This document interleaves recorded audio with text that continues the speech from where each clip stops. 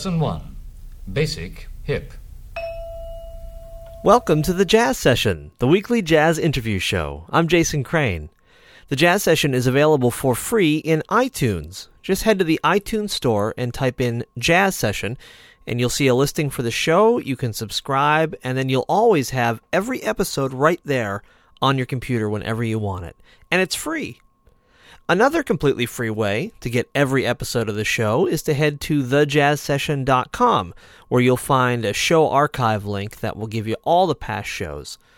At thejazzsession.com, you'll also find information about our contests and live jazz news, links to other jazz sites, transcriptions of interviews, other jazz writing that I've been doing, some bloggy type stuff. It's madness, and I encourage you to check it out immediately. Thank you. Also, don't forget, there are a number of ways to contact the show. You can always send me an email. It's jason@thejazzsession.com, jason@thejazzsession.com. There's also a contact page at the website. Or you can call our new phone number, 631-619-JAZZ. That's 631-619-5299. This week's guest is singer Stevie Holland. She's got a brand new album called Before Love Has Gone, and it opens with this, Karaoke. Say, have you seen the karaoke? It's not a foxtrot or a polka. It has a little bit of new rhythm, a blue rhythm that's sad. It has a meter that is tricky, a bit of wicked, wacky, wicky. But when you dance it with a new love, there'll be true love in her eyes. You'll dream of the new karaoke. Its theme is a kiss and a sigh. You'll dream of the new karaoke when music and lights are gone and we're saying goodbye. Two heads together, they say, are better than one. Two heads together, that's how the dance has begun. Two arms around you and lips that sigh, I am yours and you are mine, while the karaoke carries you away. Mine while we karaoke till the break of day. And you are mine now that you've done the karaoke. You'll never care to do the... My guest is Stevie Holland. She's got a brand new recording out called Before Love Has Gone, and it features some standards that, well, some standards you'll know, and some that I have to admit were new to me, and also some original composition, and it's a real pleasure to have Stevie on the show to talk about this record. Thanks so much for being here. My pleasure, Jason. How are you? I'm great, thank you. Good. I really enjoyed this album, and like I said, there were a couple tunes on here that I had never really heard before, in addition, obviously, to the things that you had written. Well, that's the idea. Yeah, talk a little bit about the idea. Oh, the unsung standards that I hope will become new standards. Well, one of the tunes, I don't know if you should tell me what you weren't familiar with, maybe, so I don't say something like "How Deep Is the Ocean," which I'm sure you are familiar with. Yeah, that one I'd heard before. I think maybe the only one I hadn't actually heard, or maybe just not in a long time, was "Make Our Garden Grow." Okay. Well, that is not your... I don't think there's ever been a jazz recording of it. That is from Bernstein's Candide, and it's the finale of Candide. I'll tell you, every song on this album, and of course including the ones that I've written myself, actually it was a project that each tune really came from a personal experience in my life, and it's a song that I've been wanting to do for so long and hadn't had a chance until this recording, and it's a romantic album. And Make Our Garden Grow, I first heard it because most people know of it as this big bombastic finale to Candide sung by these choirs with modulations, and who would ever think of it as a jazz tune. But I heard it as a teenager. It was my first vocal coach actually got married, and she and her husband sang it at their wedding, and I was so impressed by its intimacy and beauty, and I've always heard it as a really intimate kind of song, and so that's what we tried to do with it, and how we tried to put it across this time. So that's the story behind Make Our Garden Grow. Leonard Bernstein, and it's also his 90th birthday, so this year, so we figured it was apropos as well. Now, you one of the songs that's on this record, in fact, the one that closes it, is called Here's to Your Illusions, which is given a gorgeous reading on the album, and which contains, you're welcome, contains lyrics by Yip Harburg, who I understand you actually had a chance to meet, right? Yeah. Well, this is definitely another oddball tune. I mean, we think of Yip Harburg and all of his Harold Arlen collaborations and The Wizard of Oz. He wrote a show with Sammy Fain back in the 50s. It was actually, I think it was Barbara Carroll's first show. Ema Sumac was in it. And Professor Irwin Corey, before he became professor, was in it. And it was this crazy flop of a show about a doll factory. And when I was... I don't know, I guess I was about 13 years old, at Summer Theater in my hometown, we did a production of Flahuli, and Yip Harburg came on the set a few times and hung out, and it was such a thrill for me because it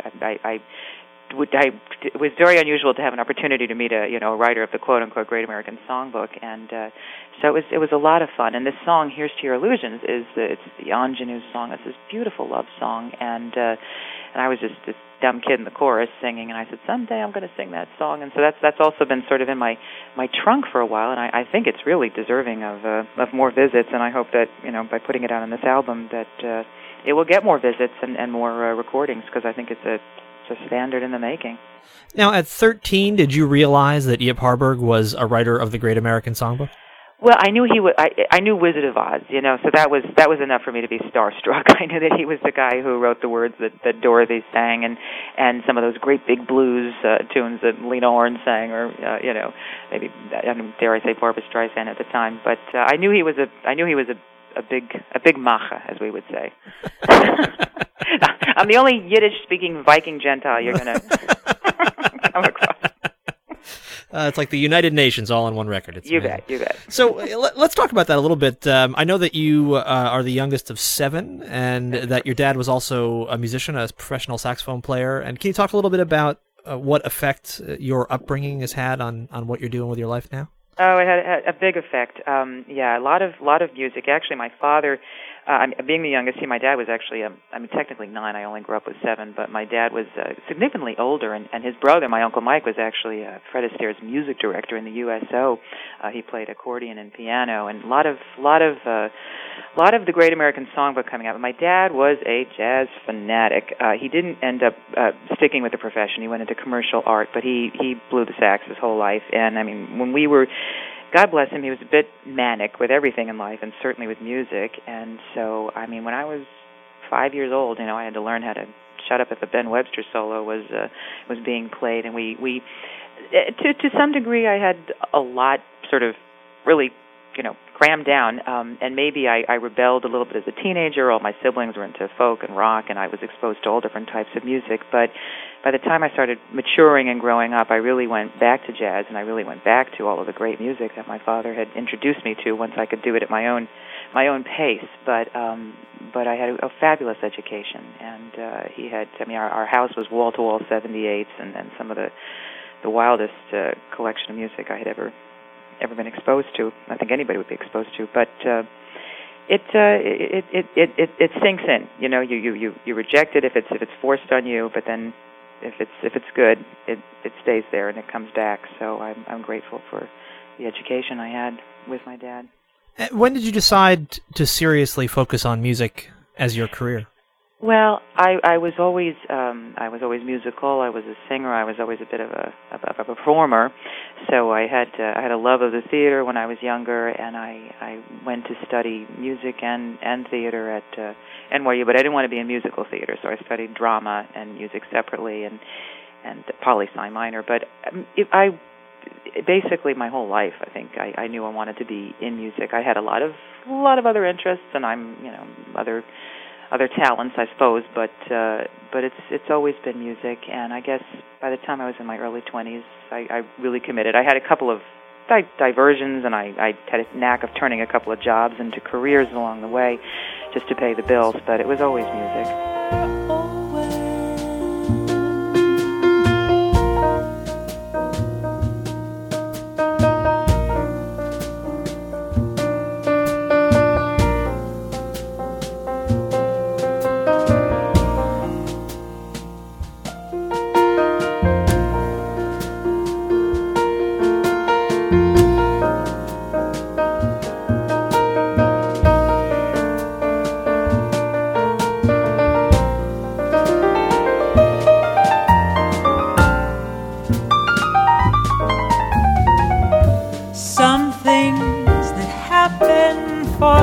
first time seem to be happening again. And so it seems that we have met before and laughed before and loved before, but who knows where or when?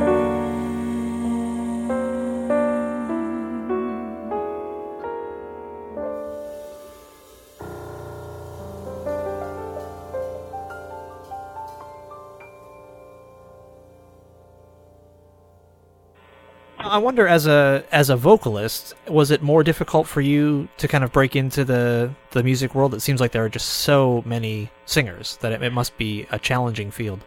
Well, it's always tough. First of all, I wish. I mean, my sister was a classical pianist, and I ended up having to. There were too many musicians in the household, so she got to stick with the piano lessons, and I ended up with, I don't know, classical Spanish guitar, which I didn't stick with. And I'm very sorry that I don't accompany myself. That's my biggest regret, because I think for most singers, it's, you know, if you do not play, if you're not a playing musician, you have to rely on performing and gigging with other musicians, so that's always tougher. I think if I had, been able to play, I could just hang out in lounges and get work everywhere, and just it would come a lot easier. But yeah, there are a lot of singers out there, and I think but there's a lot of great talent at every musical field right now. So I think it's just about finding your own voice, literally and figuratively, and sticking with it, and I don't know. I don't know if it's tougher for a singer, actually. What were some of the first steps that you took when you were kind of deciding, okay, this is what I'm going to focus on to the exclusion of all else? Well, the first thing, really to the exclusion of all else. Well, okay, I'll back up a few steps. When I was in my early 20s, I was out. I was doing everything. I was auditioning for theater. I was singing in some small cabaret rooms in New York, and then I did divert a little bit. I took a job in a sales room on 7th Avenue, and I don't know, somehow they thought I was a lot older than I was, because I was a real old soul, and I ended up becoming the national sales manager. So I was 20 years old, and these guys were flying me all around the country, and I was in this exciting world of fashion. So for 5 minutes, that kind of took me away from music, although I was always singing for my orders, and that was a big thing with my clients. But then I left that, and again, I was buckling down with the singing, but I still needed to pay the bills here, a single girl in New York, and I had friends who were the heirs to this huge photo archive, Culver Pictures, and I came in to help them organize, and somehow I became the vice president of the company, and I stayed there for a couple of years. But I, during that time, was performing quite a bit in the New York cabaret circuit, and then finally, I was 26 years old, and I just said, this is it, it's now or never, and it's very easy I've got this great job, and it's great to, I could stay in this nice little cushion, but it's too demanding, and I'm never going to be able to work on my music and write. I was starting to write at that time in my life, and I knew that unless I just really committed and, just took a dumb job or whatever I needed to do, if I couldn't always sing for my money, I had to leave. And so that was really the turning point in my life. That I just said, that's it, no more gigs that turn into some kind of major profession other than music. So that's a pretty brave move. Yeah, some would say stupid. Well, I'm not going to say that. But yeah, I think I was young enough to still be stupid, so, and brave. But yeah, you have to. You cannot have it both ways. You have to commit to some degree, and to have a serious other career is just going to take away from the art. So you have to suffer, You got to accept, I'll be poor for a while, and that's do right. Do what you have to do, and that's it. Now, one of the folks involved with this record is Todd Barkin, who is a jazz impresario and a very famous club owner, and he's been involved in countless recordings, and he said about your version of Lazy Afternoon here that it was one of the best vocals he's ever recorded in his career, which seems like pretty high praise to me. And I wonder if was something special about this song. Is this another story from your past that you really connected with Lazy Afternoon? Not. This is one song that it's just a chestnut that I've loved for so many years and always wanted to record. And I did used to perform it way early on in my live performing career, centuries ago. Of course, I'm at the ripe old age of 562 right now. But no, I think Todd. Part of what brought him to say that we just had an approach with this chart, very, very intimate. Ole Mathisen, a fellow Viking and sax player who I've worked with a few times, we brought him on board for this. And it was one of those songs that we just went into the studio, Ole showed up, and I mean, we did one take, and that was it. And I had one. I mean, I hate to reveal this kind of thing. There was one moment where I think there's a turnaround, and I forgot that we had an extra bar in there, and I came in early, but we realized it was something we could take out, and so because I knew it was there, you get a little neurotic, and especially singers do this, and you think, oh no, I got to do it again. I got to fix this, And Todd was like, Stevie, no way. You are not touching this vocal. We will take that stupid entrance out. You are not touching it. We're not redoing it. We're not anything. And he was just so excited about it. And it took me to just get over, the whatever my reaction was and accept, okay, one take. And actually, we had that success with a few of the songs. But Lazy Afternoon was something that we were all really happy with. It was just one of those great magical moments, where it just came together and when you can just and we had rehearsed it a week before or whatever, and we didn't run it over in the studio. It was just one of those, let's go with it, and we did it, and it was a joy for us. So that was it. So I think when Todd said that, he first said it to me, that it was one of his finest. He was really happy with the performance, and so we left it alone. It's a lazy afternoon, and the beetle bugs are zooming, and the tulip trees are blooming, and there's not another human in view but us two.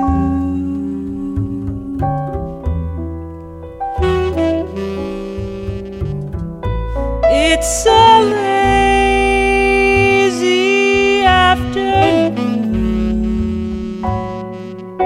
and the farmer leaves his reaping, and the meadow cows are sleeping, and the speckled trout stop leaping upstream as we dream.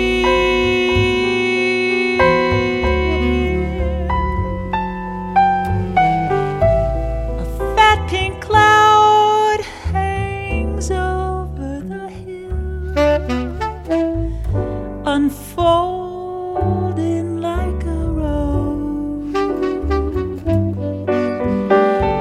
If you hold my hand and sit real still, you can hear the grass. Let's talk about the arranger on this album. Oh, God. I know. Yeah. I'm sure he's probably in the next room wondering if I'm going to be talking about him. Maybe he's on the extension phone, right? You better not hang up. No, we don't do that. Yes, Gary William Friedman. We were introduced by mutual friends. Actually, there's a Carly Simon song on this album. Her sister and late husband were friends of each of ours and introduced us as songwriting collaborators. And we first started working together professionally, and then somehow, stupidly, personally got involved, and the rest, they say, is history. Gary William Friedman is a heavy-duty, award-winning composer in theater and film, and actually he's just put out a classical album this week, which we're excited about. And we've been working on our songwriting, and he's my go-to guy for all of the charts. We have a really I'm blessed with a really great collaboration with a really terrific musician, and that's the only nice things I'm going to say about him. Okay, good. I don't want to talk about anything else about him because he's my husband. So I'll edit anything else out if you accidentally mention him. How do you two work in terms of the songs that you write together? Is the lyric first? Is the melody first? How does that work? I know everybody asks that question. I would say 19 out of 20 times the lyric is first. Usually, I get an idea and I start, scribbling it down, and once I've put it in some kind of form and I'm excited about it, I'll bring it into him, and then we really do. Once in a while it'll be just purely. Once in a while he'll purely set a lyric, or once in a while he'll give me a piece of music and I'll purely set it. But most of the time we really sit down and kill each other and then collaborate. And I will, tweak the music a little bit here. He might tweak a word here and there, and we really share on the process together, and until we've got it to meet both of our satisfactions. Do you think that process is made easier or more difficult by your personal relationship? Well, as I was starting to say before, the good part of our professional relationship is that we established that first. So we met under professional circumstances. We started working together, and so we grew. We respected each other artistically and professionally. I can say that, and then I can also say you're married, and I'm not going to say that the sparks don't fly and the voices don't get a little too loud, and the heat goes on, and you do take liberties when you're married with each other.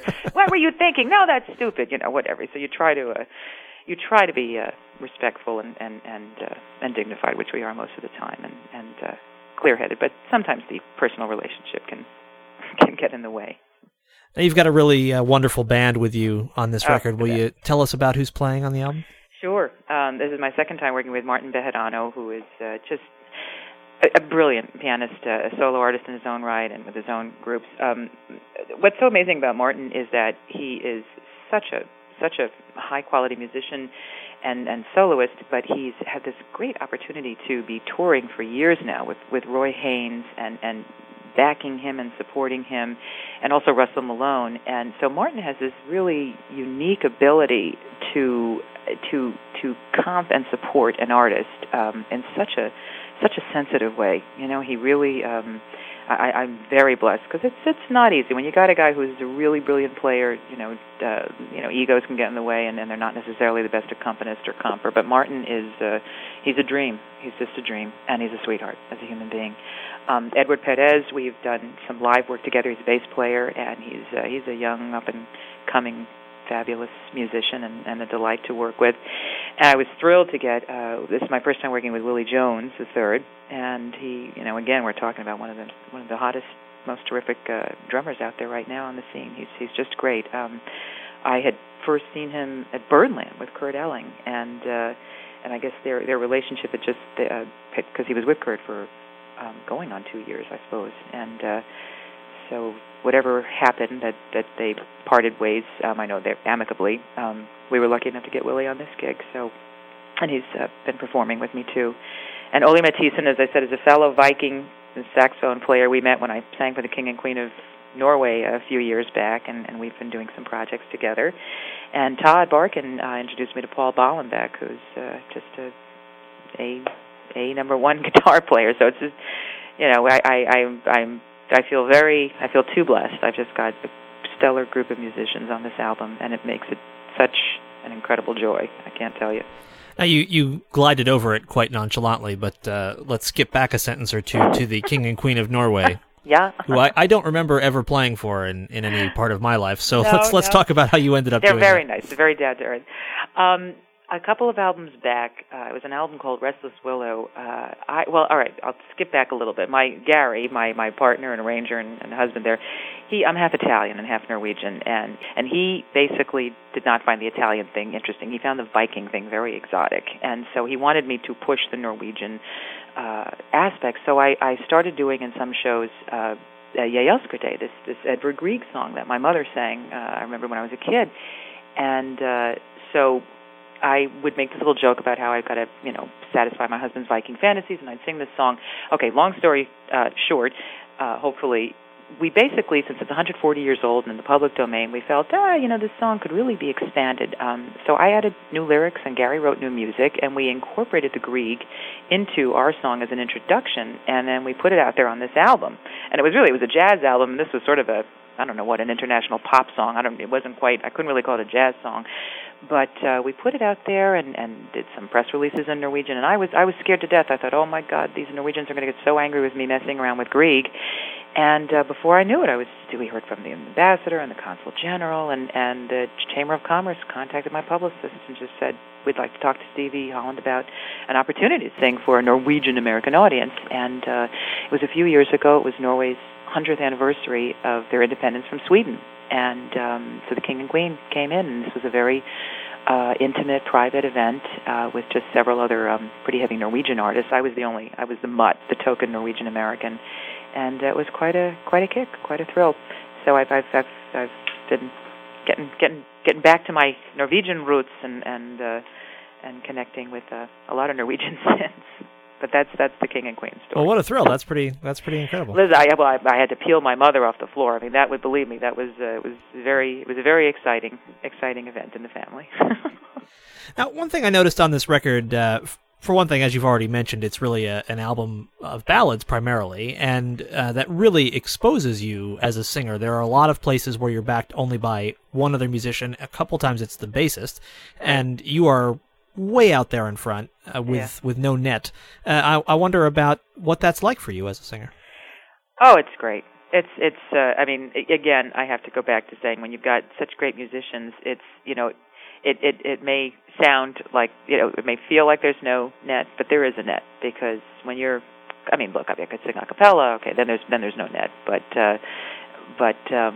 when if it's just me and the bass player, we have a beautiful musical dialogue going on. I know he's there. I know we're together, and I feel totally supported.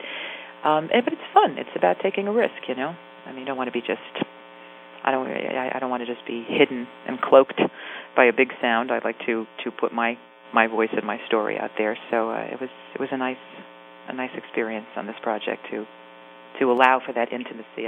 This is definitely one of the most, if I will say, vulnerable albums that I've worked on, and so it was a wonderful experience. Sounds great. Well, the album is really wonderful, and it's been a pleasure talking with you, and I hope you'll come back again. Likewise. I've enjoyed talking to you too. Thank you so much.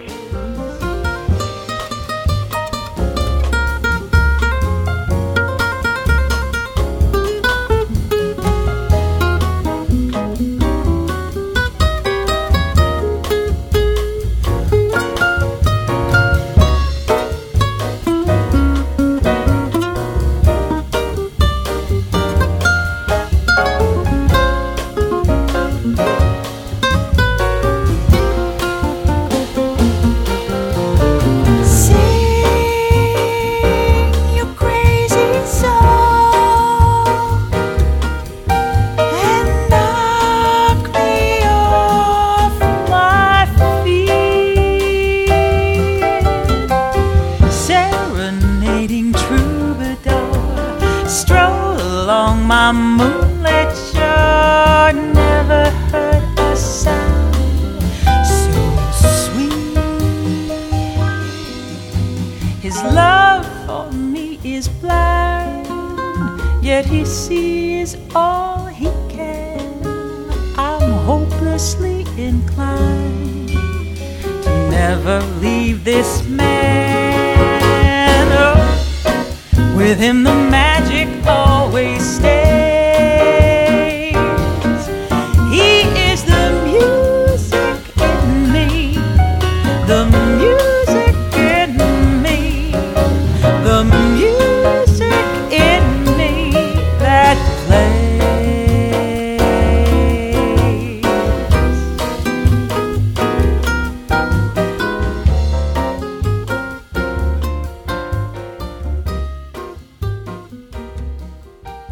That was Stevie Holland from her new recording, Before Love Has Gone. You've been listening to The Jazz Session, the weekly jazz interview show. I'm Jason Crane.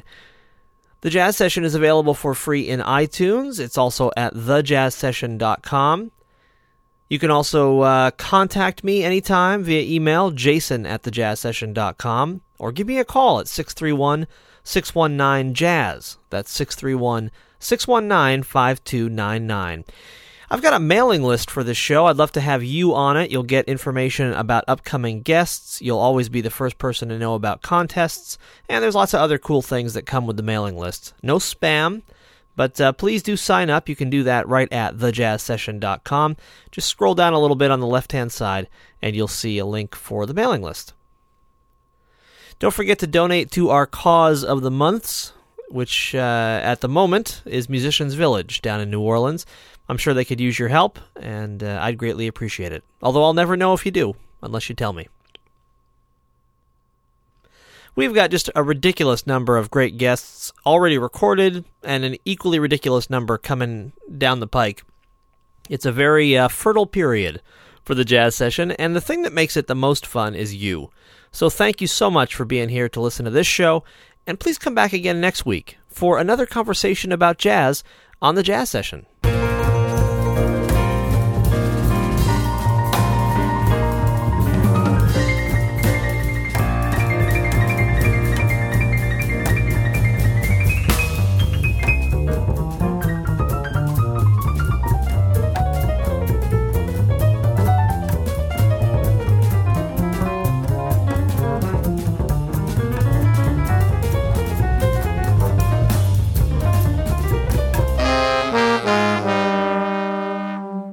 Thank you for listening. Bye.